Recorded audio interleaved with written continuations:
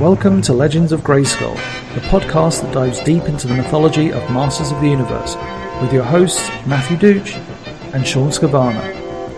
News, reviews, remasterings and more are just ahead on Legends of Grayskull.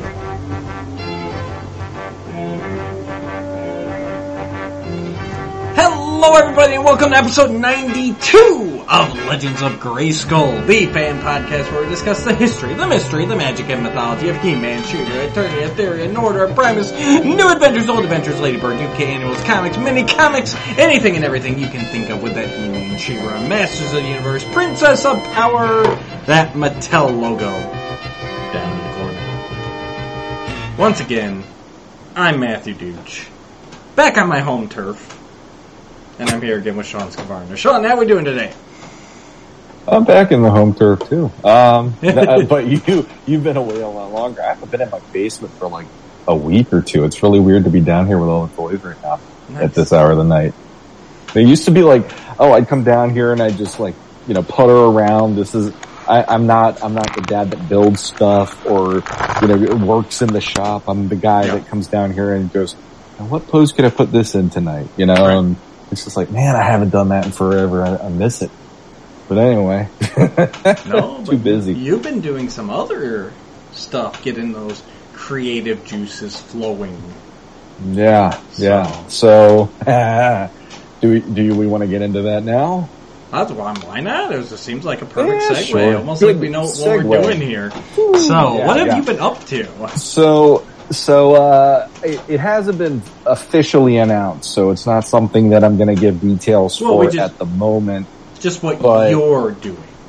Yeah. Not whatever super shady secret project that may or may not be coming that everybody was asked to be a part of except for one certain person. But I know.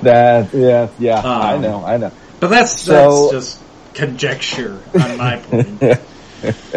Well, I did tell you, why don't you just submit something and see what happens, but you didn't do it. So, who says you have been quite a busy guy. I hope you did, actually. I hope you did. Well, basically over the last, week or so, I have been doing posts, and today I did a post in our Facebook group to unveil a contribution piece I did for a potential trading card, like an art card series that fans within the Masters of the Universe community have been asked by a certain listener of our podcast, actually. And I'll get into the details of that when it's actually official and things are going like Matt was saying.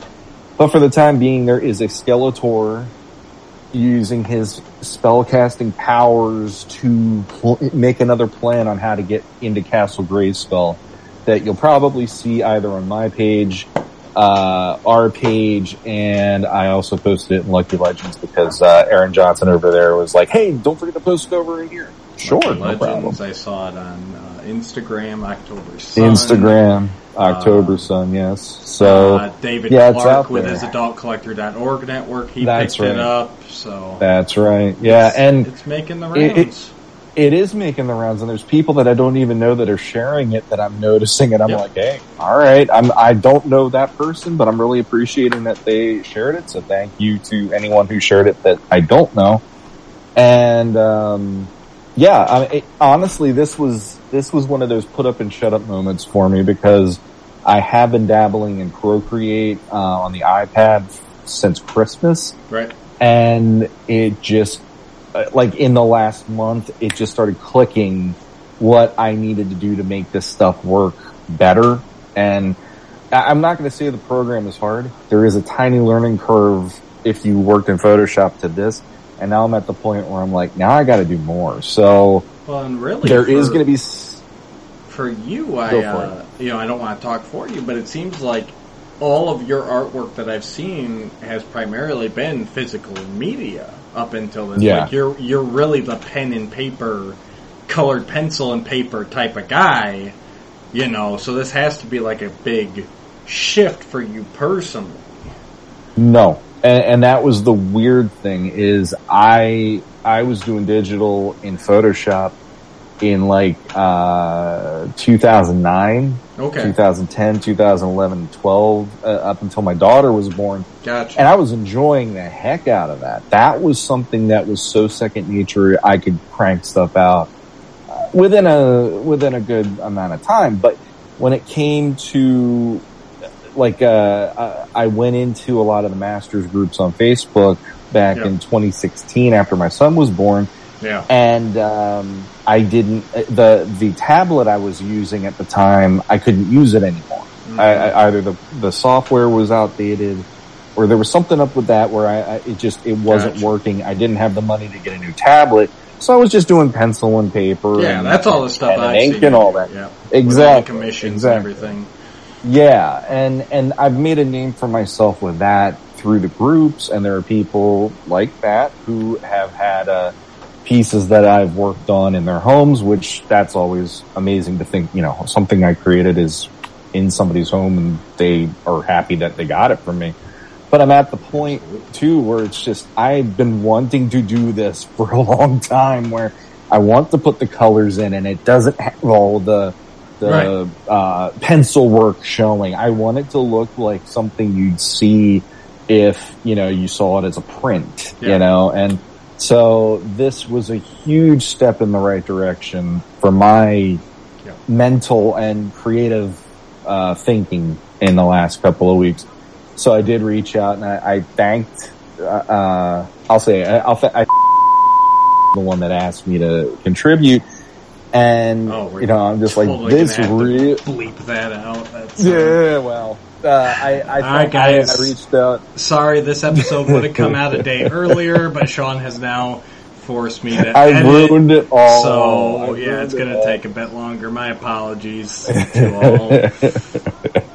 But, I did reach out to him and I just said, look, I appreciate even being thought of and then the fact that I could tie that into learning this and doing a put up and shut up moment. It was awesome. Yeah, it looks great. It's very much your artwork, but very, I mean this in no disrespect, just it's very, very clean, very professional, like it's, your style still comes through, but it's definitely got a different feel, obviously, than the pen and paper stuff does. Sure. The Skelly that you chose to do kind of took me a little off guard, because you generally tend to go into more of an Alcala, sloppy, Skull-ish, Skeletor, you know what I mean? Like, you're definitely more the vintage card back type of stuff. Yeah. And this Skelly that you did looks amazing. He almost actually reminds me of the Bruce Timm run on the mini comics, like that. It's still very muscular, very, super powered, but very, very clean. So, I love it. I actually was trying to channel some Alcala in there. Right. But then the other night I was working on it and I was doing the fins on the arms, for instance. Yeah. And I'm like, wait a minute. Alcala never did that. I went back and was looking through the make. I'm like, no. Alcala did it where he just has the human arms. It's like Filmation. Yeah. And I was like, whoa, I'm getting my toy and my Alcala mixed up and all this stuff. So the skull is a little more refined than like, there's a little more of like a fiendish, like it's a great ghoulishness expression on it. Yes. Well, like when Alcala would do it, there was more of like a ghoulish skull. This is just more like a traditional skull with you see the glowing red eyes in there. But it's like my nod at, I still feel there's a bit of Alcala in there that it doesn't feel like it's meant to be anybody else's. Although the pose is an homage to Mark Texeira. The mini comic that he did where it introduced Ram Man. Yeah. The first page, when you open it, there's a shot of Skeletor going like this, conjuring, getting to see He-Man meeting Ram Man, and Beast Man's there watching the conjuring of that moment. And I was like, I always liked how his hands were. It's like a Bela Lugosi thing. So right. I tried to put that into it, and I'm really happy. I've had people already come to me going, 11 by 17, how much do you want for it? I'm like, oh crap. Because because it's actually a 2x3 and I need to I need to revise it to make it into a proper print. I did it that size just to get it done because of my deadline. So there will be stuff coming out later on because of this. And I actually do, stay tuned. I wanna do another one for, for the project as well. And I did the poll on our Facebook group and, it was Skeletor number one. Well, for Cyclone, yours it was Cyclone. And then Cyclone, and then Cyclone. Yes. No, first place was Skeletor. Second place was Trapjaw. So I have another project I'm trying to finish first, but I might jump into a Trapjaw piece. You might be seeing some elements of that showing up probably in the next couple weeks as well. So keep a lookout. If you like the Skeletor, Trapjaw will be out there eventually too. And I did want to say right quick here, if you want to hear more of our thoughts on the legendary comic He-Man meets Ram-Man, check out Legends of Grayskull episode 12 and a half. That was way back when we were still doing half episode, when we were cranking out 2 episodes a week. We were nuts. We were nuts. And that one, that mini comic always made me feel horrible because we even discussed it on the episode with, Skeletor's just freaking making him keep hitting the drawbridge of Castle Grayskull. And he's like, please stop, Skeletor. And Skeletor's like, screw you, keep hitting this. And you and I were both like, oh my god, that's horrible. Yeah. Yeah, especially, not to redo the whole episode, but especially for me, because I'd never really, that was the era of mini comics that I really didn't have much, knowledge of. So it was like reading that, even as an adult, it's like, dude, he's gonna, I think I even said in there, guys go back and listen, tell me, but basically he's gonna make him hit it until he's dead, and then he's gonna make his corpse keep hitting it until the drawbridge is down. So yep. If you wanted a great example of Skeletor was the bad guy all along, you don't need anything better than that to show you maybe Ram-Man wasn't the smartest to think Skeletor was the good guy in that case. And that was outside of the first 4 mini comics. Yes. Stick that in your pipe. Well, I love the art in the first 4 mini comics, but I completely get still to this day. It's the stories are just what the hell just happened? I don't know. It looks good. Let's just keep reading. It does. Absolutely. I mean, I'm not saying there's bad things, but even though you've got the contingent that just, first 4 mini comics, first four, and it's guys, there's a whole lot more than the first 4. I mean, even, like you said, even going into Texera comics, it continues pretty much that same feeling whilst introducing new characters and elements that are integral to the success of the property. But absolutely. Yeah. We could go down a rabbit hole on that. Yep. I'll say, if you guys like comic talk, also stay tuned. So, I don't know how much. I have not been as in the loop on that discussion, so I don't know if we should even say anything yet. But when we get to that point, we can at least give the basics. There's good stuff coming, guys. Don't worry. Speaking of comics, on the latest Mo Tuesday, it was announced that Dark Horse will be bringing out a new comic series following the adventures on New Eternia. Yeah. So that was I want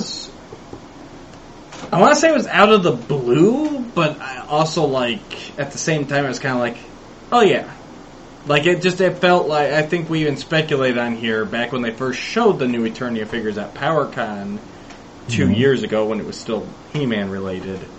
They said hey, watch out for more to come, and we were pretty much it's probably going to be comics. Because that just, it's the easy medium to get out there. It doesn't take as many strings and contracts as a TV show does. But we're treated to I think it's 4 pages of the comic. So we see the Battle Armor He-Man. You know that we from the Massverse line, we've seen Battle Armor He-Man, Skeletor, the Barbarian He-Man, and Zodak. Right? Those are all the figures that. Jitsu's part of that too, isn't he? That's right, Jitsu and Beastman. I think they showed and there. Beastman, along with some new characters that we've not seen in toy form yet. Sean, what do you think seeing those pages?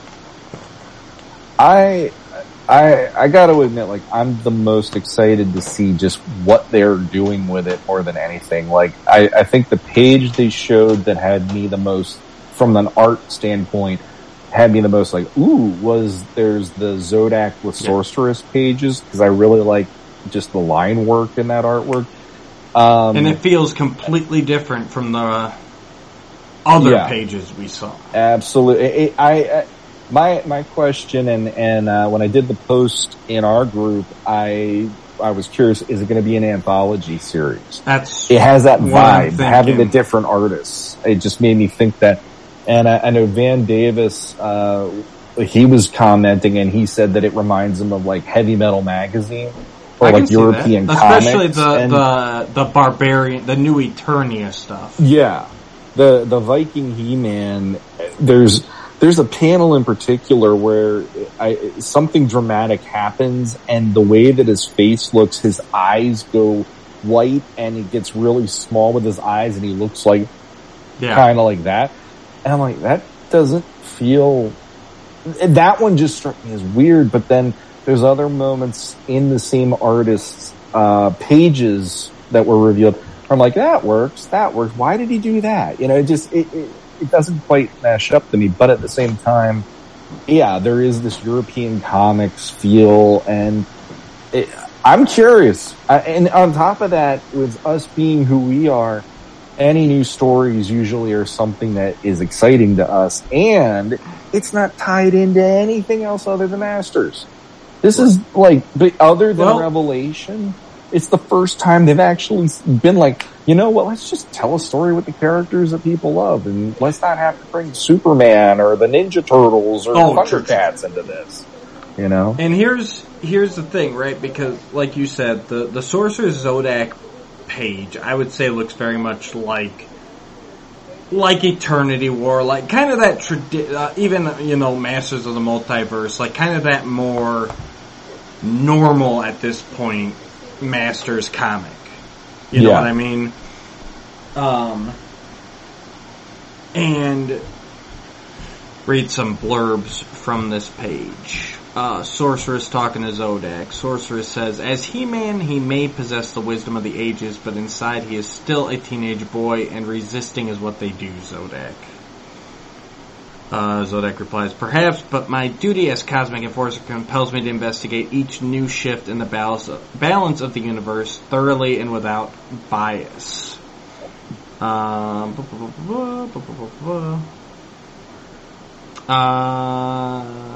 talk. A sorceress conjures up a portal, and Zodak says, the nexus of all realities, you mean to show me alternate universes to convince me the boy deserves the power. So, so I'm thinking that's like kind of like our intro, so it sounds like this is going to be set where in the main continuity, the 616, if you will, Adam's about to get the power. Maybe this is even set at the point, kind of borrowing from 2000X, where he's like, no, I don't want it. And Zodak shows up like, Tila, like, maybe this dude, like, maybe we should just cut our losses. And so, like, this is her show. Well, here's alternate universes, maybe where Adam got the power, where He-Man, you know what I mean? Like, but what I love about, and then that leads us into, like, and so then we get the new Eternia issue, and, you know, who knows what else we could get throughout there. But I would love just an anthology series just tied to, like, I've been saying it for years. Here's a He-Man story. It doesn't have to be end of the universe, end of all magic, end of all reality, like, Just like, here's Barbarian He-Man versus Viking Skeletor. And then here's Battle Armor He-Man versus Jitsu with Man-at-Arms helping. Like, and just have a story. And even better if we can jump from universe to universe and just be like, you know, we're not worried about an overarching story. We're not worried about anything like that. It's just like, yeah, let's pull up a chair and we're going into here for, you know, an issue or two. Then we can go over here. And just have some fun with the property. Well, that's like the CGI show. Obviously, we're going to be talking about that stuff. You know, spoilers for the episode, but the CGI show won me over for that reason. And you know, like I want that in any new Master stuff that we're getting because I know how many fans always love how the Filmation mythology was, and that's usually, I'd say, you know, 75%, and that's just a random number thrown out there. 75% of the fans who love He-Man probably were exposed to that more than they were like me, where I got exposed to the mini comics and Golden books, and then boom, the cartoon hit and everything. But there is that part of me where I'm like, there gets to be a point when you talk about Batman, Superman, Spider-Man, where you just, it's chapter and verse after a while. So I'm more of like if you tell me a new way to tell that story where I don't know all the answers, I'm gonna actually be a little more invested now because I know that version that I knew is always there. Right. What can you do with this that is gonna make it a little different and appeal to like a new storyline that I can't guess, like the CGI show is doing? So I'm kind of hoping that's what this comic series will do. I'm hoping. But it is kind of nice that, you know, we have these new figures that are debuting. There's a lot of people in different groups that I've seen where, they're showing them off and all that stuff. And, you know, for me, I'm looking at those going, like as a kid, those would have still appealed to me. I would have eaten those up just as much as the, you know, He-Man and all that stuff on the shelf too.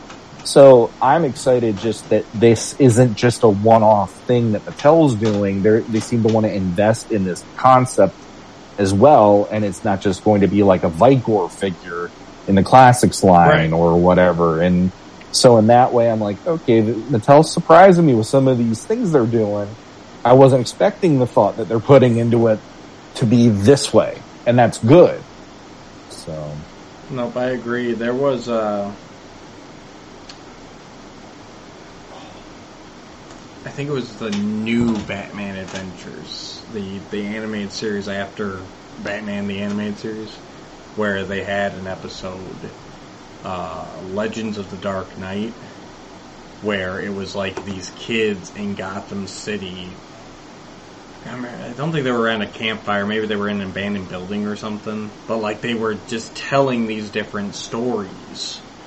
And it was just, I mean, a half-hour episode, so, like, each story was, like, 5 minutes. But, like, one of the kids is telling how, his uncle worked security at this, like, music factory, and the Joker broke in one night, and it had, like, classic, classic 60s, you know, Adam bright West, blue Batman fighting Joker on, like, a giant piano. You know, and then other kids talking about, no, Batman's like, I think they even went to like Dark Knight Returns where he's like in the armored vehicle fighting the mutants, like that. That's like how he heard Batman. And I don't remember what the third one was, but like that's kind of what I'm hoping for with this series. And like I love that episode of Batman as a kid. Like it's just fun. It's like those little nods to all these different generations, but then at the same time, it's like, but honestly, like, the way they present it as, like, well, these are the stories these kids are hearing as they're growing up, it's like, that makes perfect sense, too. Absolutely. So, that's what I'm hoping for from this. It's like, Sorcerer showing Zodak these little snippets that could be, or have been, or might be, like, and you can just jump into them and just have fun, enjoy the nods, and then jump to another one, and they're all He-Man, and yet none of them are. You know, it's a cool thing. Yeah, I mean, people like me who grew up with the mini comics first, and I know Nate Barch would be another one, not to name drop, because I know how much he's into the Barbarian version as well when I talk to him, and it's like, you know, there is that missing contingent of marketing out there for me, where I'm like, if you give me a comic that is a barbarian post-apocalyptic Eternia, and you're going to tell me that story, and it's not going to be as iffy as the story actually was in the first 4 mini comics, and you can find somebody who has that flair of Alcala to tell those stories as well visually, take my money. Like, that's still one of those avenues that I feel like we only just very, very, very recently touched on it, and they didn't touch on it nearly enough for my taste, but it was still there in the multiverse comic at least. And once we read that, I'm like, oh my god, I actually really want them to do something with this one of these days. Right. And that's, but without the end of the universe-ness that they always seem to need to shove down our throats. Like, yes, it's Masters of the Universe, but that doesn't mean everything has to be that, you know, everything's apocalypse now. Like, no, it shouldn't. It shouldn't be, in my opinion. I mean, it was bad enough Skeletor won at the beginning of the movie. Can we leave it at that? You know? But even we'll get there. We'll get there. All right, so we got some CGI Season 3, the final of the initial order. So, so real quick here, just going in. Obviously, I think we both love the first 2 seasons.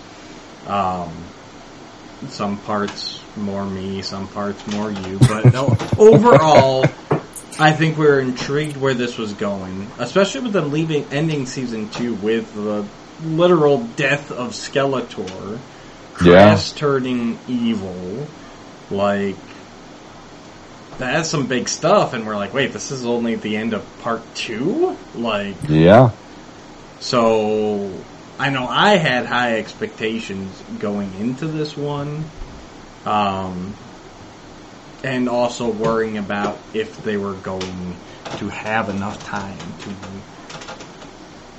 give everything a satisfying end. How about you? How are you feeling going into season 3? I was right there with you. I was worried that I mean, for me, the episode that really, for me, it ground season 2 down to a halt was the one about Gary the Dragonfly or whatever. And it's like, you know, again, this Kitara made more sense in that episode to me than that. But whatever, we're just gonna move on from there. We've done that. Go check out our review. We've been there, done that. 2, Go check it out. Yeah, but I was just worried there was going to be something like that because I felt like there was some momentum lost in the middle of last season compared to season 1 fired a lot on all cylinders that really had me. I mean, if that season didn't work, season 2 I wasn't going to be excited for. Season 3, I'm like, just the fact that the first episode's, I think it's called The Haunting of Castle Grayskull, if I remember, I was like, oh, like this already sounds pretty sweet. Then once you get to the end of the season, you're just there going like, they're doing stuff in this season that, to me, it's like showing up what Revelation did. And it did it better. But that's just me. I could be wrong. But yeah, going into the season, I was just like, I can't wait for more because I really enjoy this series. Well, and don't forget, they also at the last second introduced the Snake Men, which were kind of the MacGuffin of the whole second season, with Skeletor trying to find a way to bring the Snake Men and the Undead Army, and you know that general trope that we have come to know and I love with the Snake Men. Sean despises them, so let's talk about the Snake Men first, because they popped up at the end of season 2, like the last 30 seconds of the episode. So I know you had to have some trepidation going into these episodes. Absolutely. How did the Snake Men perform in your opinion? The Snake Men were basically like video game cannon fodder. And I loved awesome, it. Wasn't it? I loved it. I love the fact that there were like, okay, there's like the foot soldier versions of them, Yep. but then they have the ones that who they called them, what was it, lashers or whatever. Lashers and rattlers. Rattlers. I can't say I ever really figured out which was which as they were referring to them, because they were both usually on the screen at the same time, but... I thought the lashers were the ones who were shooting the venom, but maybe I'm wrong there. I guess that makes sense, because he had the tongue? Like... Yeah. It was one of those nice nods where it's like, okay, I see what you're naming them after, yeah, but neither of them were really like Tongue Lasher or Rattler. Like, not even close, so... But it did remind me of video game... Oh, yeah. Like the foot soldiers in the Ninja Turtle arcade game when we were kids. There'd be, like, the different colored ones to denote, okay, the white ones are gonna have the katana blades. The yellow ones are gonna piss you off because they got the boomerangs that are gonna get you across the screen and all. Exactly. And I like how... When He-Man even names them at the one point, it's just like, yeah, that guy's gonna shoot venom at you, the other one's gonna be the heavy, and you just watch the way that he deals with it. I'm like, oh my god, but it made it endearing, and it didn't make it feel like a video game, but it kept them at a level that I was completely fine with, versus if they would have been front and center, this is their season, like in 2000X, that's where I would have been like, why did you do it again to me? Like that, I hated it that last time. Right. And I'm so glad this time around it was just, Skeletor just needed them as thugs, basically, to keep them busy. Yeah, and that's exactly what they were. They didn't take any sort of, like I said, they never even got into the whole, like, generals, the actual Tongue Lasher, Rattler, or Squeeze, Snake Face, like, even King Hiss. Like, Skeletor brought back the Snake Men, but King Hiss never came back. You know what I mean? So that kind of kept them just as the infantry. So that was an interesting choice. I was so happy with that, because that is actually the way that I prefer them, but that's just me. I've never... Everybody's heard it if you've listened to the show previously. I've never been a big Snake Man guy. This is the way that I prefer them being in Masters over being a faction that is like between Hordak, Skeletor, Snake Man. It's like, God, He-Man needs a faction. What the hell? Like, he might be the most powerful man in the universe, but 3 factions going up against him is a little rough, in my opinion. So. True. So what were some highlights of this season for you? Oh, let's see. Like I said, for me, I rewatched it last night and I was actually shocked how fast it went. It did. Number one. I mean, it's like I started with the first episode of season 3, and by the time that I finished the Skeletor piece, because I was doing like my finalizing on that last night, by the time that was done and I was ready to go to bed, I just finished the last episode and I'm like, holy crap, that was quick. I really liked that we got to have a bit of, we didn't get into the whole mystery of Eldris and Teela, but there was enough of a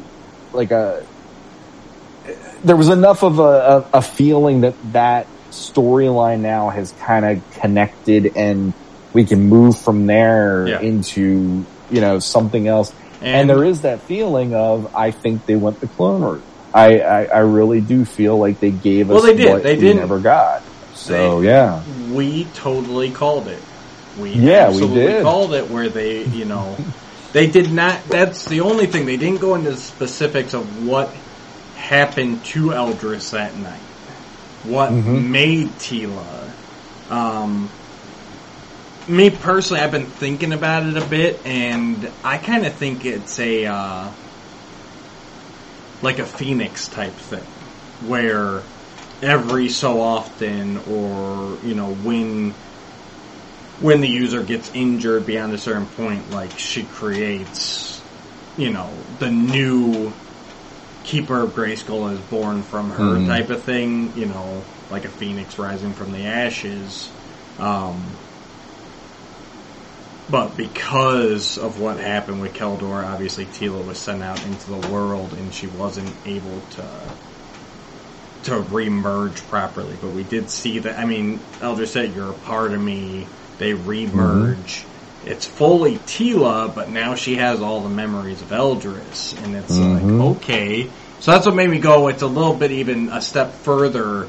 They obviously went the mini-comic route in that basic origin, but they took it a step further where they're like, well, what if this is just kind of natural progression? Like, this is how we keep getting Guardians, is this, you know, this rebirth. I enjoyed that. You know? So I'm curious to see where they go with her from here, because I think it is a point that they didn't dive deep into it. You know, Teela's just like, well, I know now. But she never shares that, what it is with us. And I don't think we're done there. No, I don't think we are either. No, there's a lot of, you even do, Revelation did Savage He-Man for an episode. And in this one we get Havoc He-Man. Yes. And when they went there, in my head, I automatically just went to like almost anti-Eternia He-Man, the way that I view him. A little bit. Because of how the corruption is. And then all of a sudden it's like, no, this is like legitimately Adam knowing how powerful he is and just enjoying himself doing it rather than it being in the service of others, which is how he's been playing it for the last couple seasons. And it took me by surprise, but then I was like, no, this works. This is that feeling of if a teenager got corrupted and he had the body of, you know, like a god, basically, he would be this guy. Right. And it was silly, but it also was like, how many times did you do stupid crap when you were a teenager that you look back and go, oh God, I hope I don't remember that. And that was kind of how this moment was, and it amused me. Well, and it was very much, to me, it was right off Filmation, the episode The Search, which we've also reviewed on here, you know, where He-Man's tempted by the power of the Starseed. And it's not even attempted like, I can take over the universe. It's like, with this power, I could destroy all the evil in the universe.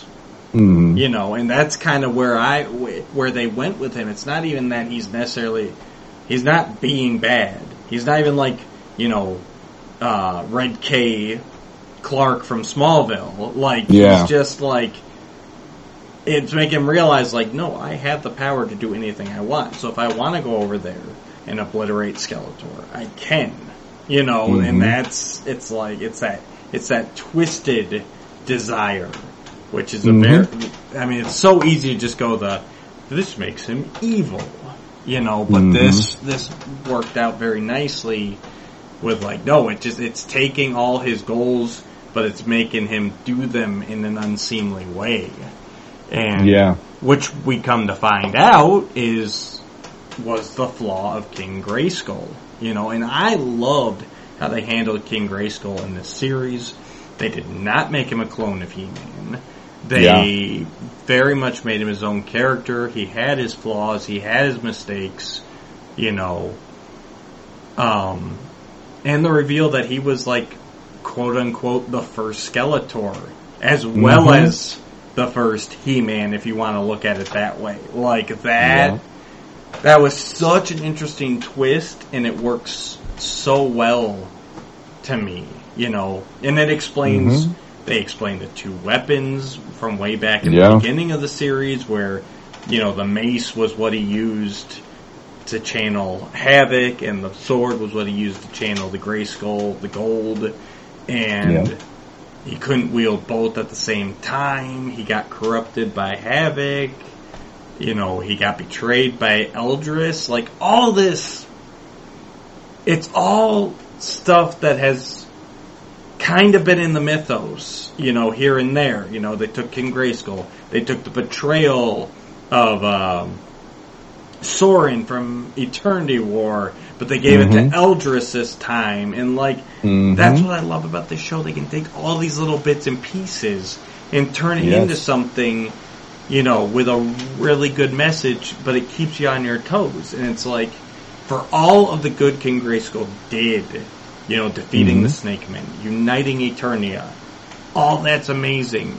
But he was also one of those guys who's like, I'm going to do anything at any cost, and that was his downfall, And it goes back to what I've been saying for years at this point, just on this show alone, where it's like, that's why Adam's different.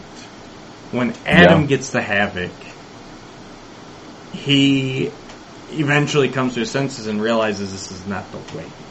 Like, I can't do this at any cost, and that's what, that humanity is what saves him. That's why he's the He-Man, and why no one else has picked up the sword in between there. Like, he's the guy that they've been waiting for.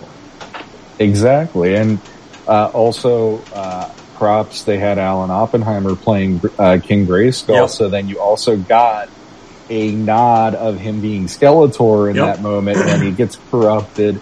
So, like, the first time I saw that scene, and all of a sudden I hear that voice, I'm like, oh, they went there. They did it. Like, it's like, those bastards, they did it. It got me. Yeah. I'm like, well, that's just awesome. They managed to get that. And then from the Grayskull thing, there are, besides the Alan Oppenheimer part, there's two other things that I wanted to bring up real quick. One of which is, we find out that the Sword of Power is not meant to take life, which I thought was really cool. It's all about I mean, not to turn it into She-Ra's thing, but it is a protection. Right. It's about protecting those who can't protect themselves. You are the hero defending those who can't defend themselves using that weapon. And I kind of dug that, although I did get Shades of Thundercats with that as well, because I remember the Exodus Part 1 and Part 2 of that. He tries to kill the deer, and then the sword won't let him kill the deer because it's a living creature and the sword doesn't want to kill and all that. Which it's like, okay, there's a little bit of that, but there's like, this feels a little different than that in a different way, the way they handled it. And what was Keldor's quote way back in season 1 when we see him in Grayskull with the young Adam? It's like, I'll take the mace because that's a leader's weapon, whereas the sword is in service. Knights carry swords and they're in service of others. And it's like, just it looping back to that is like, that's the two paths, And they even find out that Grayskull and Havoc are not opposing magics. They are, how they put it, like two ends to the same power, like two sides, same coin is the way I the yin yang type of thing, where it's like, no, it's like, it's light side, dark side, it's all of that, but that's it worked out great in this. I mean, that's the thing. There's a lot of ways they could have done this, like with the same concepts, where I've been rolling my eyes, like, oh, they just turned it into Star Wars. But this didn't feel like it's like similar concepts, but it felt like it worked in this universe the way they did it. Oh, I've been ever since they did that in season 1 with Skeletor has Havoc power, He-Man has the power of Grayskull. The minute they went there, I think that is probably what's completely solidified why this show is working for me. Right. Because it always did feel really lopsided with the mythology. He-Man has all of the power of the universe to fight Skeletor. And Skeletor is always having his schemes, typically, to come up with how am I going to best He-Man get into Grayskull. And in this one, it's like, I love that there is a power source. He powers up his own version of his evil masters. And then He-Man has his good masters that he's given the power to. And for me, I'm like, all of that worked for me on every level that they wanted it to. And I just ate that stuff up like crazy. And then the second part I was going to say involving the King Grayskull stuff is King Grayskull and the legacy left there, and how Randor views how the power is used on Eternia, and who should not have that power and who should have that power and all that stuff. I love that he becomes Jiminy Cricket kind of to Adam in this, where he is that, or maybe not Jiminy Cricket, but he's like a Jaga kind of character now versus going to the Thundercats reference against versus like in Filmation, he was always just kind of there. And in 2000X, they never got enough episodes to get him to the point of where I think they were planning to. We did have a little bit of revelation with that time, but this one, I really love that he got to play a parent, and he never once flinched that his son is wielding the most powerful he flinched. Power of the universe. He flinched, well, but right. I mean, he will go there though, and at least speak his mind and help, and at least try to make it that Adam is aware. Right. Here's my concerns of you doing this, or whatever, as they've built that relationship. Again. Right, and it's for Randor, it's a lifetime longer since the time of King Grayskull, right? It's been the edict. Yeah. We're not touching this stuff. Havoc or Grayskull, we're not touching it. It's off limits. Yeah. And this is where we find out why this is such a big deal. With Grayskull, turning to the dark side, turning on his own people, And so Randor's got to buck, 1,000 years of tradition, and that's why he's freaked out when Adam first shows up, but he overcomes it. And yes, he's getting to a place where he's going to be the mentor, the Professor X, the Jaga, to this team of young heroes and trying to help them. But at the same time, he's got to come to terms with all right, these rules were in a place for a purpose, but we're entering into a new era here. These are, we've hopefully solved the problems of old, and now we're going to something better. He's seen that there is a way to use this for good, which even King Grayskull fell to the temptation. One of the things I really liked, because I had a problem with that first, was, we meet Merman, which is awesome, looks great, voiced wonderfully.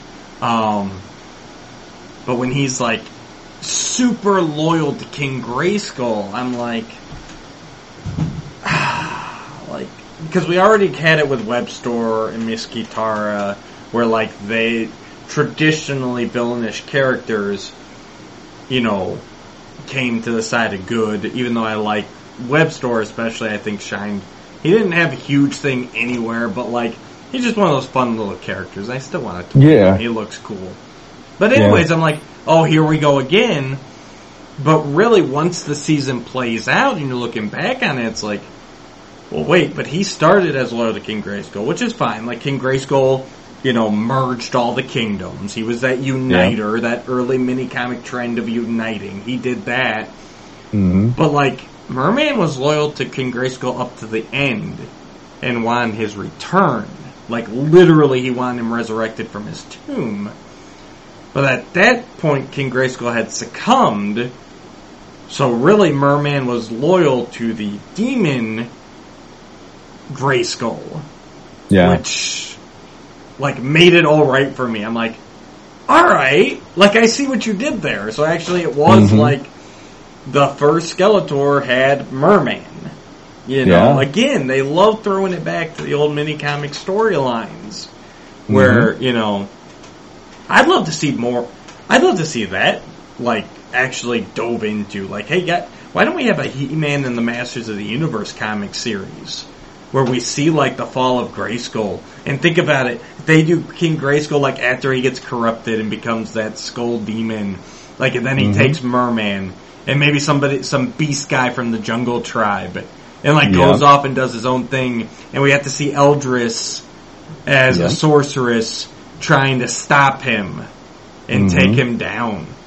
And would open, it would be great to open the door to, I feel like this series embraces stuff that the fans in the normal continuity, or if you go to the classics bios, people really bristled with some of those things where all of a sudden there's a He-Man in every generation, and there are so many people that hate that, where I'm a little alright, Vicor's there, cool, Wundar's there, cool.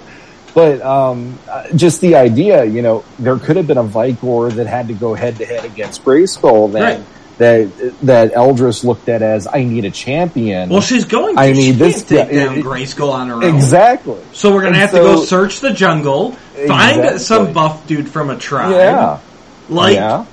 Yeah. The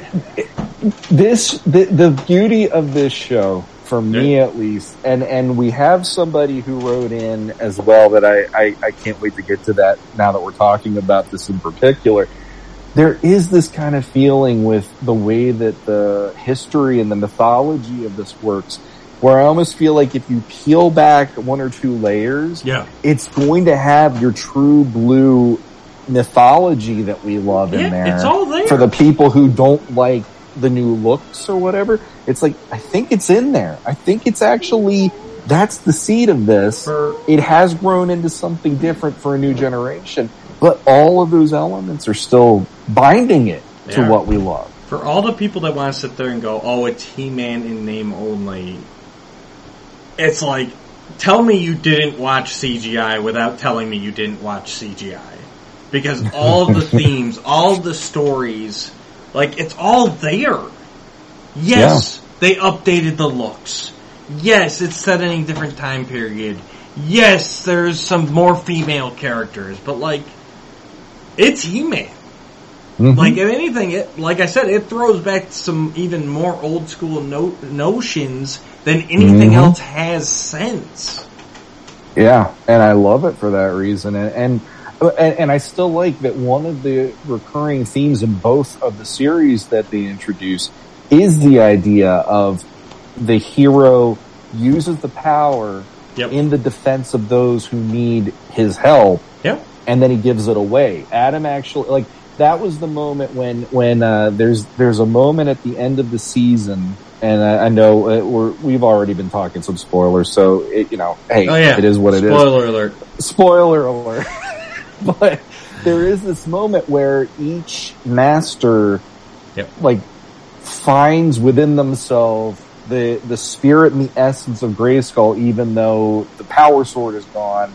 And each of them is reclaiming what makes them special to have that power.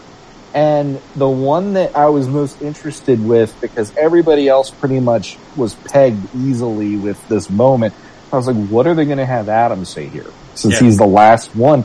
And his thing, which I was like, is he says, giving the power away was probably the best thing that I could have ever done. And I'm like, holy crap. Like, they have really cemented that as this is something that matters as a hero. In this story, he gave it away to the people so that they can all be able to fight the forces against them. But even in Revelation, they did it where it's like, he uses it in service of others and then he gives it back again, and that's what makes him the real hero. He doesn't need it past when the danger or the emergency arises. Right. And, like, I'm actually getting goosebumps thinking about that. It's like, yeah, that's part of what is so essential about that character, and they nailed this character this season. They nailed him pretty much every season for me, but this show and 2000X for me are the closest to, this is why Adam is not pointless in the mythology, even though I've never been a huge Adam He-Man guy. I still love that Barbarian version, but Filmation always sold me with the goddamn by the power of Grayskull moment. So it's like, okay, why is Adam important? I never could figure that out. These series made me go, that is it. Okay, that is what it's about. Absolutely. It's that little guy inside Steve Rogers after he gets the super soldier serum. You can still tell that guy is still there, and that's what this is doing for Adam, and it works in spades. However, he wasn't a virgin, so there's that. That's, well, Captain America. All right. Let's mix it up a little bit here. I don't think we're done, but let's throw it over to the listeners right now. Let's see what they have to say. So right off the bat, we'll go with good old Tony Moore, Simba's Guard, over on the org forums. He writes, all right. Dear Matt and Sean, I just finished watching Season 3 of the CGI He-Man The Masters of the Universe on Saturday, August 20th, 2022. Man, we waited like a month to get this episode out. The first thing... busy. Yeah. Well, I didn't even get I think it took me like 2 weeks just to find the time to sit down and watch it. Like, I could not get to it that first week at all. Your life has been the Willie Nelson song "On the Road Again" up until that point. So yeah, I get it. The first thing I want to do is congratulate you two on calling it that Teela was a clone of Eldris all the way back in season 1. Thank you, Tony. Thank you. There were so many high points that I can't name them all. Overall, I liked that while there were plenty of funny moments, there was no full-on comedy episodes. Every episode was actually very serious. Although with the entire planet being overrun by zombie snake men, the situation is dire indeed. Oh, he's got a bit here. Alright, strap in.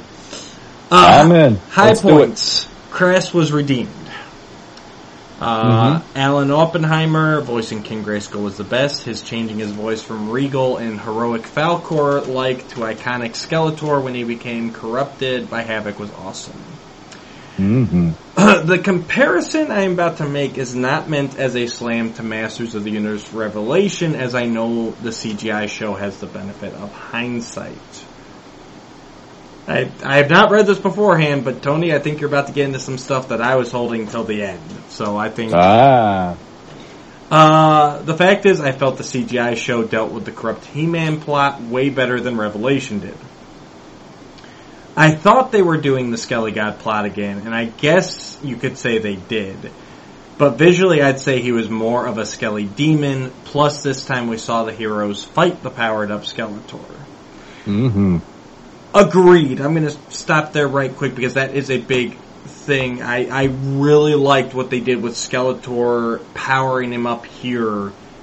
I feel the same way. It's not a slam against Revelation, and Sean and I have kind of already had this talk. It's like, I'm not trying to make this sound like a slam on Revelation either, but like, I liked the way they handled Skeletor getting the power, getting powered up without being so omnipotent godlike. Like, it felt, you know, with all the stuff in Revelation that Skeletor and Evil-Lyn could do when they had the power, it's like, how do you even fight this? Like, the only reason we're even having a chance is because they're making stupid mistakes, or they're playing cat and mouse. Whereas in CGI, like, this was all happening, like, boom, boom, boom, Skeletor's getting these crazy new demonic forms, like, oozing all this power, but, like, not knowing what to do with it. Like, I liked that. It felt very realistic, I guess you could say. Yeah, I loved it. Like, I once Skeletor did Skella God in Revelation, I just was like, this is not interesting to me anymore. When you get it on the same level of Skeletor and He-Man, that works. When you start overpowering Skeletor further than how the movie did originally, right, suddenly you, like you said, it's too omnipotent. And then it's like, what's He-Man supposed to do? How do you handle this? How is it he can't just go like this and like Thanos and just wipe out whatever he wants done? Same with Evil-Lyn. She wiped out Heaven and all this crap. Right. It's like, it's too much. And the way they did it here, it just felt like it was a progression. And he being Skeletor in this, he had his checklist. Right. And he just went for the next thing on his list once he got his corporeal form back. And I love that it literally felt like, how are you going to fight this? And it's that whole Avengers thing. It's like together, you know, Avengers assemble, go do it. And the other thing too, I wanted to just bring up real quick that I thought was hysterical but awesome at the same time is, when Skeletor turned into Skella Demon or Skella Dragon or whatever you want to call him, the fact that when he rose up and he actually took Grayskull, the facade of Grayskull as his face now. Yes. Number one, blew my mind that they did that. Yep. I never thought I'd see the day they went there, which that was amazing in like how many parents thought that should have been Skeletor's home to begin with when we were kids. And then on top of it, it made me think of the Curse Dragon in Onward at the end, which only made me even more pumped because that is such a great moment in that movie. And I'm like, oh, you're getting me in a Oh yeah, it's great visuals. Good. All right, back to Tony. I got a kick out of all the Filmation references Rampage made when she was asking He-Man what was behind her when they were trying to get to Grayskull's tomb. I forgot about that. She's like, Manticore? Dragoon? Yeah, there was a whole list, all Filmation monsters and creatures. They didn't give it a name, but there were at least a few episodes where He-Man's fist lit up before he punched something. I thought it was obviously this show's version of the Thunder Punch. Yes, agreed. I also got a big kick out of Orko turning the Masters into their Revelation counterparts. Mm-hmm. Yeah, that was a fun look. That one did get spoiled for me because I had to wait like a week, and I did see that screenshot beforehand. But it was still a fun moment. Feel a little two-dimensional. a little flat. Yeah.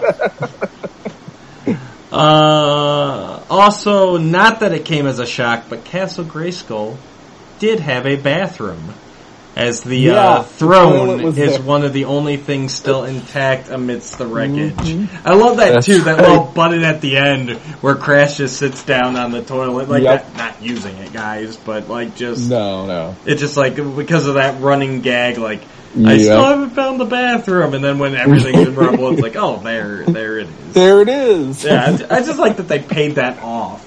Like, it's not even that funny of a joke, but it's like, you guys, like, you committed to it. Like, that's what we always say about this. Like, sometimes you just have to lean into it. Like, just commit to it, and that's the best part. Absolutely. As always, what I love the most about this show is Cringer. He always has the best moments. I love that he is Randor and Adam's chauffeur. The fact that he learned to pilot something other than the Wind Raider is awesome. The way Battle Cat stepped in and told He-Man enough, cub, when things were about to get intense between He-Man and King Randor had such an emotional punch. Mm-hmm. I really love how King Randor and Cringer have bonded over being Adam's father. The talk Battle Cat had with Randor when He-Man leaped away was just beautiful. And probably my favorite moment was when Battle Cat was rushing to help He-Man and crash against Skeletor, only to lose powers mid-charge, only to be mildly annoyed and keep charging. It's nothing new for his character, but if someone were to ask me why I love Cringer so much, this scene does a good job of saying it all. Yeah, I was getting emotional in that Randor Cringer scene where it's like, you know, we've kind of talked about in this show, but, you know, the show also hits you with that moments where it's like, we're kind of, you know, back in season 1, we're like, yeah, you know, Cringer's kind of like the, you know, the adoptive father. And then like, but then you get here and it's like, actually having them like sit down and have a discussion about him where, you know, Randor's like, hey dude, like, what happened with my son all those years? Like, you know, dad, stepdad, you know, but they're bond. I don't know, it gets you into all the feels. Like, it's not something you expect from a show like this, or with these characters. But it's like, it works so well. Mm-hmm. Absolutely. Like, I have never watched a He-Man show in my life until this, where I said my favorite character of the entire series is Cringer.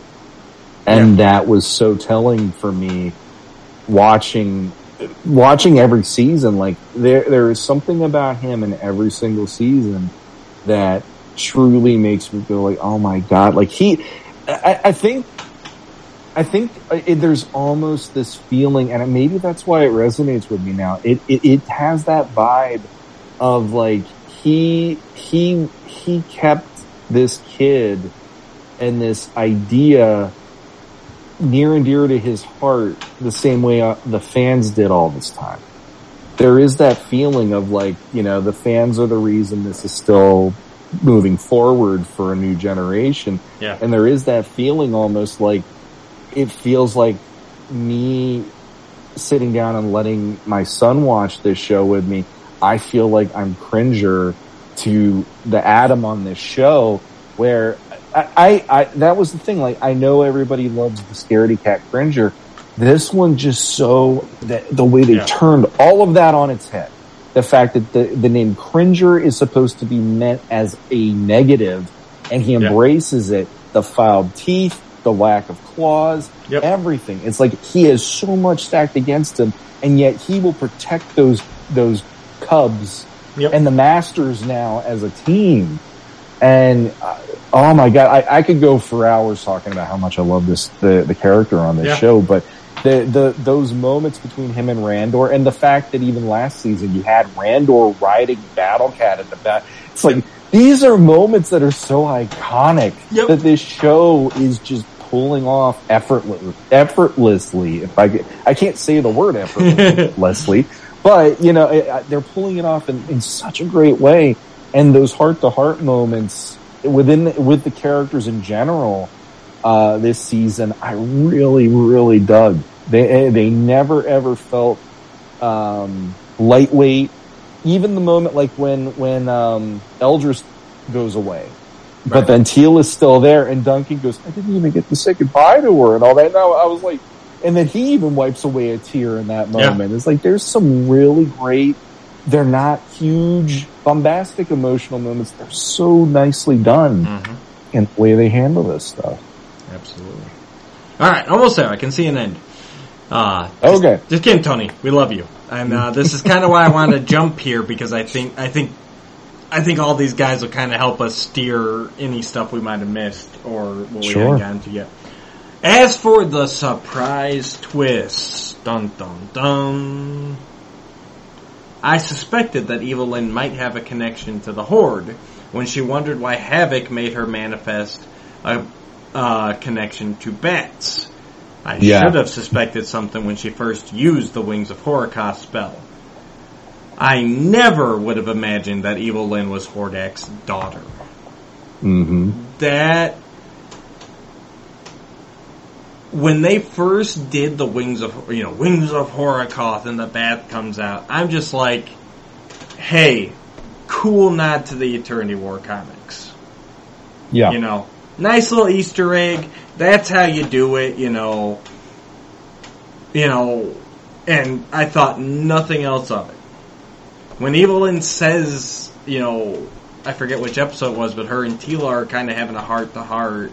And they're kind of talking about the power and, you know, getting to that point where it's like, it shows you what's inside of you. And Evil-Lyn's like, no, it doesn't. I don't even like bats. Yeah. And it's like, I should have suspected something. And that was my moment after getting to the end in that tag scene. And I'm like, Matt, you're so stupid. How did you miss it? Like, well, you know, they're...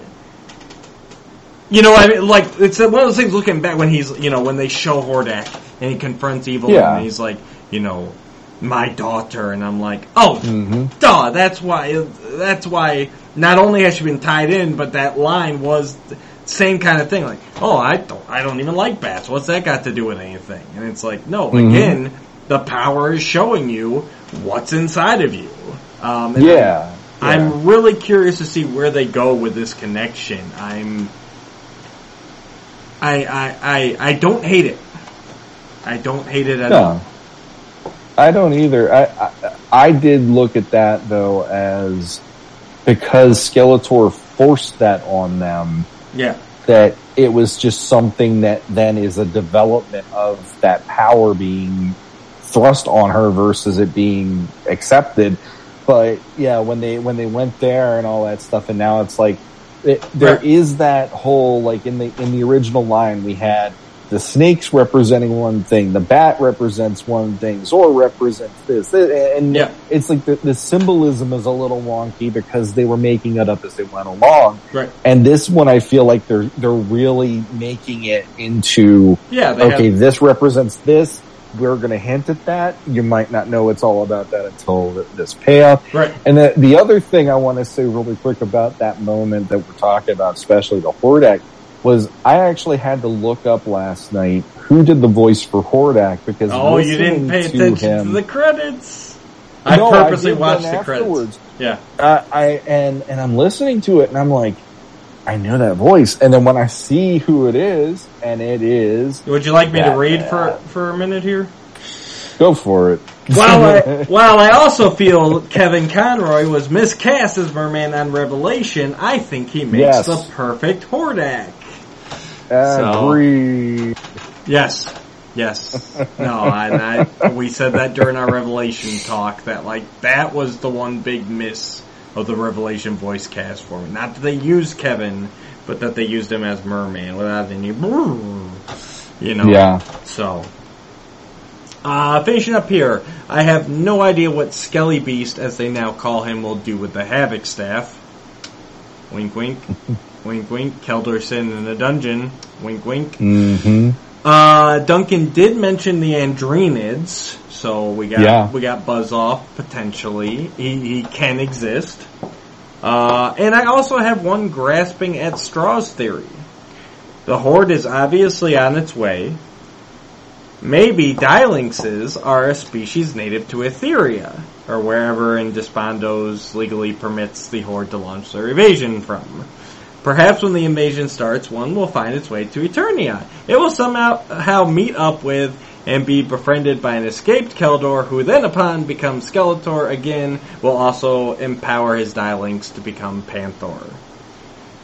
Tony, you have been wanting a real-life Panther in here ever since the beginning, and I hope this happens just for you. Me personally, I'm fine with Panther as we've seen him as the magic spell and as the motorcycle. I don't personally have any need for a Panther, but you want him so much, I want him in there for you. Agreed. Yeah. I will say I don't feel that there is a lack of Panther. Right. In my opinion. And honestly, that would be a character, and I will say character since they did Cringer. Yep. That is a character where I'm just I don't really need to see an evil version of Cringer all the time working with Skeletor. That's just me. It feels a little too on the nose. Yeah. Even though I know it was on the nose with the way they had the equivalences, within the groups. But I kind of dig that, Cringer is just Cringer doing his thing and being a mentor / father figure to Adam on the battlefield in that way. And honestly, I kind of like the running joke of that's a sore spot for Skeletor. Yeah, the jealousy, I want a Battle Cat. Well, why don't you get me a Battle Cat? That's the but it could be a nice payoff too for him to actually get something eventually. So that's what I'm saying. For Tony, I want a Panther.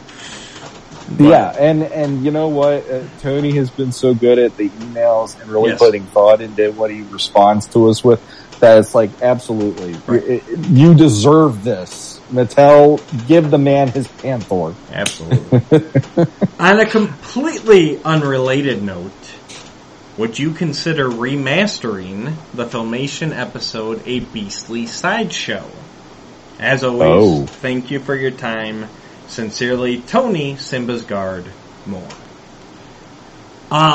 We have not been asked for remastering in a while, so we kind of got to, right? Yeah. Well, now, we can't give him Panther. We can do this. We'll get you a Beastly Sideshow, but if it's the episode I'm thinking of, I actually really like that episode. So this will be an interesting remastering for me. Yeah, that's the one with the circus and Pretty Kitty. Yeah. So yes, Tony, keep on the lookout. We will get to remastering a Beastly Sideshow. And thank you for we're rusty. We are rusty with our remastering, so we got to actually we got to get back on the schedule here. I'm old. I need to do stretches and stuff before I can remaster it at this point because it's been so long. Oh boy, I'm not as spry as I used to be. But I've been wanting to do some remasterings because I know we have been lacking for quite a while. Yep, we'll get to that. Sean, you put out a post. What you got? Ahmed Mack responded, and he said, "I'm enjoying it. I like the difference and how they have brought all new ways of telling some of the story." Sure. Which obviously we are right there with you on that one. And then the other one was from Jacob Hicks. Any luck finding any figures? Been dry in my area. I did finally see the Masterverse wave with New Eternia, He-Man, and Skeletor, the classic Teela, and the Old Man Merman. That's all I've seen new for Masterverse. Origins, Roton started popping up at a couple of the local Walmarts, and then for CGI, the Talon Fighter. I think that's it as far as new stuff. It has been really dry. It's been very much the same figures, or even no figures, in the stores that have sold out. Like, they just have nothing. But it kind of feels like we're about to get a surge. I know Walmart did the reset. They got tagged for Snout, Spout, and Leech for the Deluxe Origins. I haven't seen them in store yet. But yeah, and then you see people talking about they're starting to get Masterverse, She-Ra, and Hordak. So I think the dam's about to break. It's been dry. It's been dry for all lines, because I go up and down the toy aisles, and it's basically the same stuff hanging there week after week after week. But I really feel like we're on the verge of about to get a lot of new stuff pushed out. Mm-hmm. Yeah, I don't go out that much right now due to just budgetary constraints, but I was out around my son's birthday a couple weeks ago, and they didn't even have the New Eternia Beastman at our Target anymore. They did have King Grayskull. Yeah. I have yet to see the He-Man or Skeletor for that one, but I have seen the 2000X He-Man and Skeletor in Origins. And then really? our Target. Yeah, I haven't seen that at all. Yeah, I've seen them, and I know on the show I was saying I wanted to pick them up, but when I see those figures, I'm just like, but I have like the Horseman versions of those still mint on card, and I almost feel like, you know, like those still hold up to me 20 years later versus what I'm seeing Mattel put out right now. I am going to be that guy that will never ever get into that line the way that some of the fans have, and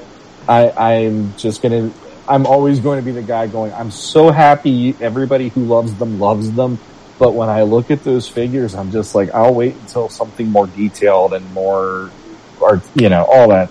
It's just not my cake, not my cup of tea or whatever. But, I did see for the CGI line, then I saw the Talon Fighter the other day, and I did see the, traditional colored Sorceress with the Zor. Oh, yeah. Yep. Deluxe that they have, but I have yet to see. I haven't seen Beastman. I haven't seen, they had a deluxe He-Man that looks like he's in King Grayskull's armor. Yep. None of that. I have yet to see any of those anywhere. I never saw Evelyn. Evelyn never hit my area. I never did either. I've gotten everything that you can in my area, I think, for the, and the one thing that I did get, for my son's birthday was that play set with the Havoc Snake and the throne for Skeletor, and it was $6 at Walmart. You knocked down from 30, and I put it down at I think it was like a week ago now. I was like, hey Hayden, we forgot to get you this one thing. Like it's a present we forgot to give you. Hint, hint, wink, wink, and all that stuff. And I put it down in front of him, and he went crazy because he just loves it. There's this giant snake he can eat whatever with. And he's brought out his He-Man toys again. He's getting into that again. And he also has Sonic fighting it. And I'm like, whatever works. That's so cool. And for like the whole week, I love my new play set. I'm like, that's so freaking great. You know, that's what it's about. So, but yeah, that was a really fun little find at Walmart that, hey, you know, instead of $30 a year ago, $6, you're walking out the door with the thing. Absolutely. So. And it's fun. It's the detail in it. Yeah. I love on the side of it with the throne that there's skulls all over. I'm like, that's pretty wicked. Like that. I don't even remember that on the Fright Zone when we were kids. But here we have all these skulls just as a mountain of skulls, and I'm like, that's awesome. That's hardcore. Like, I love it. No, I love that line. I'm picking up everything for the kids from that line. They're loving it too. So now we'll get into Bud Porter, because this is going to this will be the rest of the episode. Absolutely. All right. Bud Porter, I'm really enjoying the show. Now it feels like they hit their strong storytelling and don't have to rely as much on humor and modern kids humor, which the first 2 seasons had leaned more on. It is a modern kids TV show, so this was expected and doesn't take away from the show much, but I am enjoying the more story-driven season, even being a little darker in tone, which I agree. And that was the season 3, it just went balls to the wall, in my opinion. Like that's it, like I said, I looked down and I started episode 1. Yep. I looked up and episode 8 was done, and it never once felt like it was a slog or anything the other night. Question 1. Okay. Do you think there was a past version of Eternia that was more vintage-like, and what we are watching now is a future state of said Eternia, which we kind of talked about a little bit. Right, with King Grayskull kind of becoming the first Skeletor, he's got his Merman, you've got Eldris against him, absolutely. You know, and obviously, you know, we didn't even get into the Orko episode. Like, Orko was on Eternia. He left, you know, his, you know, magic charm with his memories that infected, quote unquote, the robot and made our Orko. So absolutely, like, all these guys are, you know, it's Eternia, the next generation. Like, and I like that. I really like that. That, like we said earlier in the episode, like now you could even go back and tell these original stories and have them very much early mini comic-esque, and you know, go from there. Absolutely, and the thing that we've said from day one of talking about this series once it aired is this is the series that the spirit is alive and well within this show. And while, you know, like he was saying about the child's humor and all that stuff and the way it's set up, it's like, I agree to an extent, but I feel like this show it sidestepped what shows like Teen Titans Go, Thundercats Roar and things. This actually set out trying to tell a cohesive mythology, and this is great for kids in that way too, in my opinion. So I'm really loving what they did. So he says, I still have a theory that this Eternia is a future state of an Eternia where He-Man and the Masters lived through a vintage-like era. Maybe a lot of the history was forgotten or just not talked about yet. Absolutely. Every time, and like Randor being the like keeper of that mythology in that way. And also, Cringer reading in the castle library and everything, and being that person. I think more will come of that if we get more season. Well, and I even sorry, real quick. I even like just the fact that they don't answer everything and they don't fill in all the blanks. Like, so you are open to interpret it in your own way. Where it's like there is a gap here, and if you want to imagine that there was, you know, a He-Man, a Man-Arms, and a Teela running around in this, like, it fits. Whereas if they had taken a moment at the end to be like, oh no, here's everything that happened from the fall of King Grayskull till now, like, okay, now there's no, you know what I mean? Like, I like leaving things open like that, so we can fill in how we want to. Exactly. Every time they show stuff of the past or ancient maps, you see what races kind of look like in the vintage style. Avian race shown in season 3. Yep. Orko like the Great being in the past. Yeah. Merman being the last of his race and how he now lived in the Arctic and in a vehicle to keep him safe and out of the cold. If this isn't true, I won't be mad. It's just a cool headcanon I've made. No, for Question number 2. Do you think that if the rights... Do you think that if the rights gods are gracious, we could ever get She-Ra in this show? And if so, how would you like her to be added in? I definitely think they can get She-Ra in this show.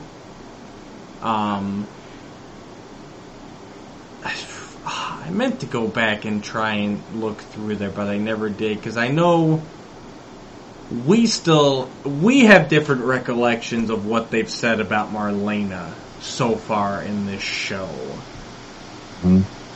I think you were saying that you think they actually specified that she was dead when we were talking. I don't think that she's dead, but there is this kind of vibe like she's just not there, and he mourns her like she's dead. Well, but they never outwardly said so. So what I'm thinking is they're doing this intentionally with, name dropping Marlena, showing her in a picture, but again, not diving into her backstory, because I think that's actually how we're gonna find out about Adora. Like, I think it's pretty much gonna follow the origin that we're pretty much familiar with. Baby stolen, Adam's still here, but I think Marlena takes off trying to find her. Maybe Marlena even goes to Grayskull and makes a deal with Eldris, like, help me find my daughter, and is never seen again. And so then, like, again, that double down on Randor's like, no, we can't use Grayskull because, we were already foretold, the ancient proclamation, we can't go to Grayskull. Now my wife went to Grayskull, she's gone, on top of my daughter being gone. And then a few years later, he loses Adam and his brother. Like, is it any wonder King Randor is a jerk when we first meet him? So I think, I think that's, with Hordak coming back now, I think he's gonna still be the one who abducted or orchestrated the abduction. But I think the difference is Marlena took off trying to find her. And so when we loop back, we're gonna find Marlena, as a rebel leader on Etheria. And Adora working for the Horde, and explore that whole dynamic that way. I mean, I'm open to however they do it, and I feel like the more I try to think of how I want to see it done, the less I want to worry about how I want to see it done, because the show has given me things that I like if somebody would have told me George Takei was going to play Merman, I would have been like, and then all of a sudden I hear him and I'm like, oh, that is actually working. That's on all cylinders, just like Kevin Conroy Hordak. Yep. I mean, we were talking about who's William Shatner going to be in Revolution. Like, I don't care right now. Like, I want to hear Kevin Conroy's Hordak for a whole season now. He's awesome. Is it really? It had like a Dracula vibe that I really dug. But I mean, honestly, if they go She-Ra, yes. There's one thing about this season that makes me curious what they could do with that, and it's a really random thing. But they really made a point of Duncan saying, I'm a builder this season. He says it multiple times. Right. And when they have their come to Jesus moment, boom, he's the one busting that out as that's his inner strength. Right. That makes me almost wonder if they're going to bridge the gap and do a 2000X. And instead of it being He-Man's sword that Man-at-Arms creates, because Skeletor gets the swords initially in the Four Horsemen's version of what that was supposed to be initially. What if they need to make that for Adora to create the Sword of Protection, and Teela powers it using the power of Grayskull, and it's like, her becoming the sorceress full on, and that being something she has to do now that Eldris and her are together as one individual again and all that. So it's like, there is that part of me going, if they went there and they used that little snippet of that mythology, it'd be kind of fun. But I do want to see something happen with it. The couch having the pillow there has been there since season 1. Yep. And Marlena, what's going on with her? Right. I want to see what happens with that in one way or another. I think it's all going to be tied together. I agree with that. I agree. I think it's going to tie in with the Horde. Now, I would love for them to do a Man-at-Arms builds Adora Power Sword. Great idea. Just throwing it out there. What if He-Man's sword splits into 2 halves and he gives one to Adora? I have no problem with that either, because again, this there's so much you can do. No, but that's what I love about the show. And on top of it, we've seen how huge the sword gets depending what he's doing. And there could even be a moment like we had in the very end of this season where he gets the sword back finally and masters all your power on me, and all of a sudden the thing turns into a house. Right. So he can cut off Skeletor's arm. And I'm just like, there's gotta be a point where this thing just budges and breaks or something, because it keeps doing that each season. And you're just like, how big does this thing get? And maybe it is a thing of the two of them are holding it together, or she's using it to do something, and he has it too, and then all of a sudden it just breaks into two, and she has one half, he has the other, and they just go to town or whatever. I don't know. Like, this is one of the very few shows where I like having the hints of things to make me think maybe they could go here. Yeah. But I'm never going to tell them how to write it, because I feel like there's no way I can even dictate what makes sense anymore. It is its own thing. Right. And I want to just enjoy what they're doing with this and take me on the journey with them. No, but there's plenty of ways to work her in there, and I think they will. So he ends here is a headcanon theory that he goes with, and then this will be the end of his message. And again, Bud, thank you for this, because this was an amazing response. I don't think I've ever gotten a response. And that's no slam on Jason Torrance. I know he is usually a very loyal, where stuff Jason at us. been? Come on, Jason, wake up. Jason, he must not have been mowing the grass much lately, because I think that's when he said he usually listens to us, and we haven't given him much lately. He's a busy man. Okay. He is, and that's okay. This is pretty much my synopsis for season 4. So here we go. Here we go. My personal headcanon for her edition is: the king and queen gave birth to twins, as in the vintage era. The sorceress had a vision of Hordak becoming an ultimate power by having both swords of power and honor, corrupting them using powerful tech. The sorceress went to the queen, warned her of this vision, and told her the only way to keep the power away from her is to separate the children, and the queen, not wanting to give up her child, decides to take her to a bright moon to keep her safe. Sure. The sorceress casts a spell on the king to make him and the kingdom forget about Adora, and he just thinks the queen died during childbirth. I think that's how she died on the show. Now that I don't remember, and I'd have to rewatch it again to double check or not. Yeah, I think everyone's speculating that, but I don't think it's ever actually been stated on the show. And I could be wrong about that. I did want to check it out, and I forgot about it until we got back into it. It's the way that it's talked about, but I still have that feeling like I don't think they'd go there. I feel like she's out there instead of just being dead, and I hope that is not the case, to be honest. Hordak shows up after either failing to find the sword of courage. I guess he means the sword of protection, or the sword of, sword of power, or already has it, but they would have shown him with it. So I'm going with the first idea, and Hordak is going after He-Man for the power. Sure. The Queen and Adora find out, and they're either both come to help to stop Hordak, or Adora goes off on her own against the wishes of her mother to help her brother she has never met. I'm of the mind Adora is very headstrong and a good fighter, but this gets her into trouble and is what pushes her to jump in to fight. When the queen finds out where she has gone, she gets to the kingdom of Bright Moon to come with her to help fight, and we get a cool end battle with Eternia and Bright Moon versus the army of Hordak. Hordak will use his tech to take control of some of the would-be Skeletor henchmen. Webstorm, Muscatara, maybe Ancestor was in the Horde, Triclops, etc., which we didn't even talk about the fact that they have that woman standing in for Triclops this season, and they keep telling her, "Shut up, Jolene," or whatever her name is. Justine, thank you. The sorceress sends the heroes off to find an old ancient friend to help in the fight to restore some damage done by Hordak's first attack by finding Moss Man. He seems like a druid in the show based off the toys, so maybe he has more magic-based skills.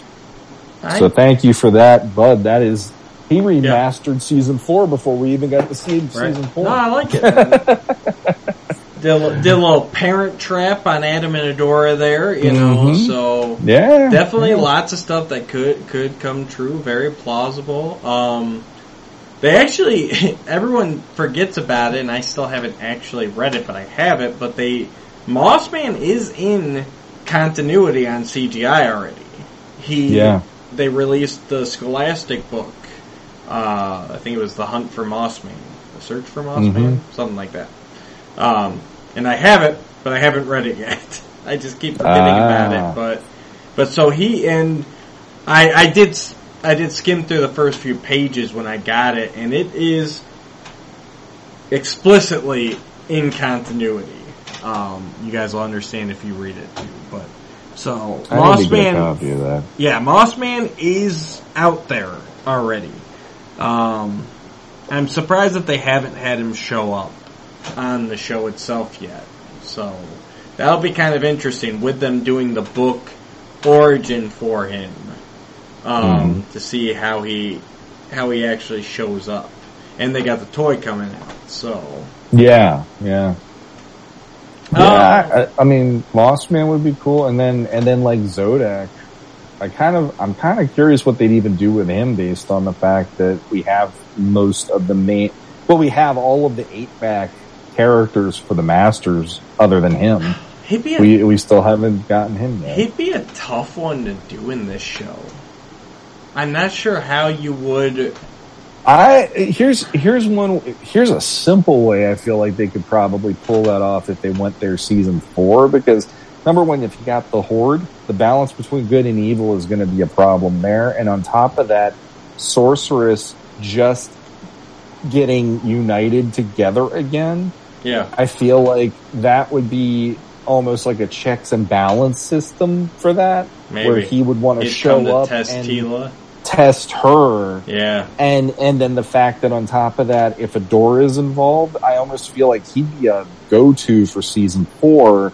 And have him looking at the situation and seeing, okay, we have an untried sorceress when it comes to a battle that big. And then on top of that, you also have the daughter of the king and the queen who has been gone since her birth. How is this playing out in the balance of power here regarding the universe at that point? Yeah. You know, that could be kind of an interesting role. I guess because that was kind of my thing, was like, so if you're going to do Zodak in that capacity, when He-Man's infected with the Havoc, like, that's like Zodak's moment, right? Because it reminded me so much of the Starseed and everything. But yeah, I like the idea of him being more, even more above He-Man. Like, no, I have to guard the Guardians. Like, putting him into that role, that could be real fun. So. Yeah, we'll see what happens. Hey, one last thing really quick, and then I think I've said everything I need to on season 3. How much were you surprised that at the end of everything, Adam found a way, or He-Man found a way to turn Skeletor back into Keldor again, so that he ended up in jail? No, I like that. For me, I was like, damn, I didn't realize they could even pull that off in this. I thought he was stuck as Skeletor forever. No, yeah, I actually really liked that, and it fit in perfectly with the theme of the season, about Adam doing the right thing, the just thing, no matter what, Because, I mean, really, we saw it in those early episodes. Like, he made the choice to give himself over to the corruption. And we've seen Evelyn and Trapjaw and everyone else has been switching back and forth pretty easily. So it didn't feel as like come out of thin air. It was more just like Skeletor wouldn't have chosen to give up. Like, in his mind, he is Skeletor. When he dies, he's still Skeletor. Like, that is the choice Keldor made in this series. He's the only one of the evil warriors with Havoc that actually made the choice. Everybody else he did as like an enslaving thing, So, and I think it's the perfect punishment for him. Like, death is too easy for him. So, no, I really like that. So season 4. What classic character do you want to see them get in there most? Well, I mean, that's the thing. We already have. First thought in my head. Yeah, just first thought. Ironically, was actually Ram Man, because I would love to see a Ram Man. But I gotta actually go. Like in my heart, I want to see a Fisto show up finally. Yeah, I really want to see Fisto. I think that would be great. And like the end of the season with the whole everybody deserves the power. It's like, there's gotta be other people out there now that it's like, this is starting to be a thing, you know, like there are going to be people coming out of the woodwork, Cyclone maybe, or, you know, who knows? I mean, Roboto could be interesting in this series even, so. Yeah, you know, they've been. But Fisto for me. Duncan, you know, I'm a builder. Yeah. Well, get to building a robot already, dude, and stop talking about it, so. Yeah, well, and that's the, like, there is a part of me, like we saw this season there were Stridors. Yeah. Not just Stridor. We had, I figured they're Stridor. Yeah, that's what I've been calling them too. Exactly. So I'm like, okay, if they're doing something like that, what if he made an army of Robotos this time instead of it just being Roboto? True. I mean, you're dealing with the Horde. You need an army. Maybe the Eternian army isn't enough, and they have to have an army of Robotos also in the mix. And that would work. And then Fisto on top of that. Yep. Yeah. I'm hoping we see a lot more. My Cyclone was mine, you kind of snake. I knew you were going to say Cyclone. He needs to be in there, dude. He works. He is core, and he would work so well. Him and Mechaneck, they would both work really well in this series. I agree. I do agree. Make them young, make them like trainees. Absolutely. They would be awesome.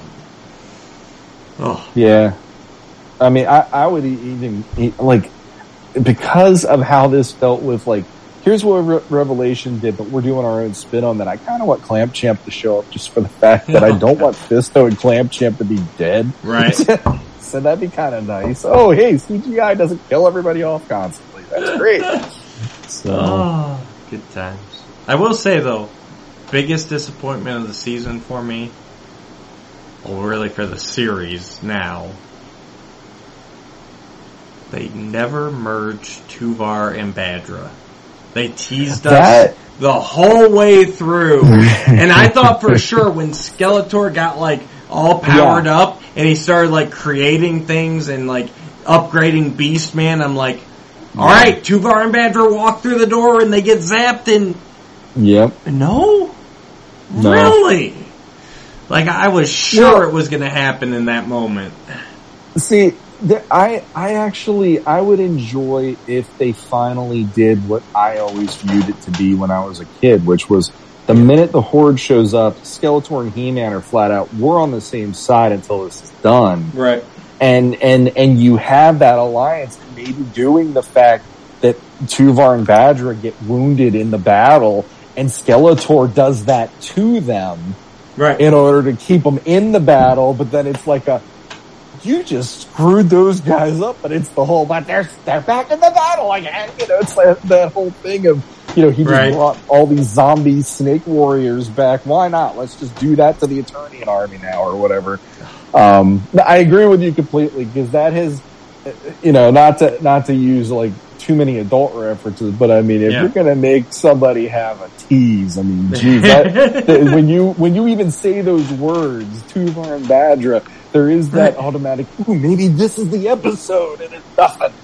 The whole way. They showed up. The first time we went to the Royal Palace, like episode 2, they were there. Episode 1. Yeah. Was it even 1 when they got named? They were the ones that caught Teela, and she spun the one's helmet around by accident. And I was like, oh, I bet later in the season they're going to do Tuvat. No. We're going to make you wait for that, you know? Wait for it. I mean, that's the other thing. It's like, okay, if they can't do the rights to the Horde and the way that they're kind of manipulating how this is working, where Web Story isn't even a bad guy and he's working with like that Stratos group and all that stuff. It's like, well, what are the chances of maybe like the Horde has Stinkor with it? Yeah. Or the Horde has, Jitsu, or the Horde has Scareglow, or so. And it's like, holy crap, this could be an interesting fourth season if they start turning it like this. Yeah. And it's like, okay, are they going to do it? And then Skeletor co-op some of these guys to his side, and then we get kind of like traditional with it? Or are they going to do it where, no, this is not traditional. They are just going to be those characters like Tula and Badger. Yep. So I love that I can't guess. Yeah. I love it. And they made Beastman swear his loyalty, like he's the only one to stick by Skeletor's side. Like, oh my god, this thing is just hitting so many of these points where it's like, yeah, you know, Beastman in Vintage, out of everybody, like he's the one who's not going to betray him. You know, absolutely. We could go on and on about this, about this season, about this show, about this series. So, It makes me sad every time I hear people discounting it, and the thing that makes me always bristle is somebody going, "That's the kids show," and it's like, it's the kids show because you haven't tried it. Right. That's all it is. On the other podcast I'm on, I always hear that from a certain co-host, and every time he does that, I'm like, dude, you are missing out, and you just don't want to at this point, and it makes me sad that you just won't even try. Yeah, because you're missing it. This is really fun the way they're setting this thing up. It's got the heart of Masters through and through. This absolutely embodies the spirit. I mean, it's the best iteration honoring the past since Mike Young Productions, in my opinion. Absolutely. And that one was just a straight reboot. So right off the bat, like, that one had some built-in things that were a lot easier to, you know. Yeah. But this one really took a chance. It thought outside the box, and it's paying off in dividends for me. Like I said, I love not being able to guess how everything's going to go or shake out. I like being surprised. It makes me feel like a kid again watching it. Yeah, absolutely. Oh, great show. If you haven't watched it, check it out. Yes. Sean, take us into the weekend. All right. Well, if you like what we're doing here, like, share, subscribe, ring that bell, and hey, you know what? Leave comments on the videos. Leave comments when I do the posts for on our Facebook page, Legends of Grayskull Podcast on Facebook. Join us on there. Join in the discussion. As you saw, Bud Porter, man, that guy, he gave us season 4 tonight. So you're more than willing to do that. Go for it.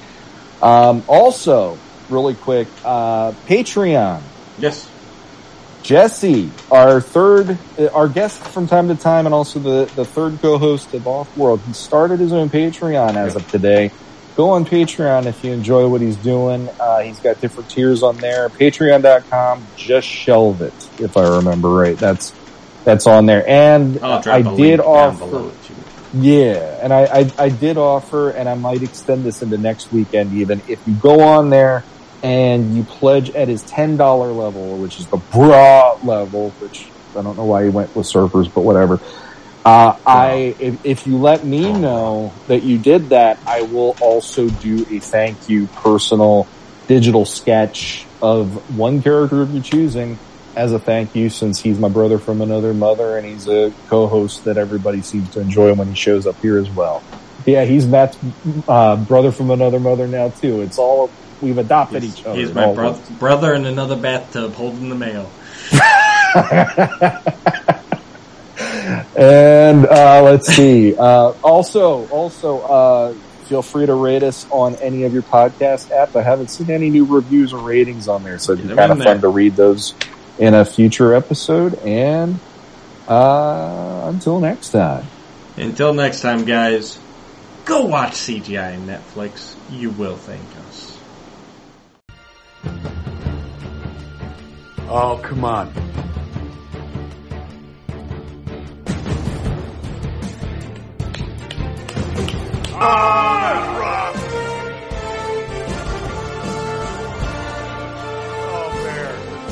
Oh, bear.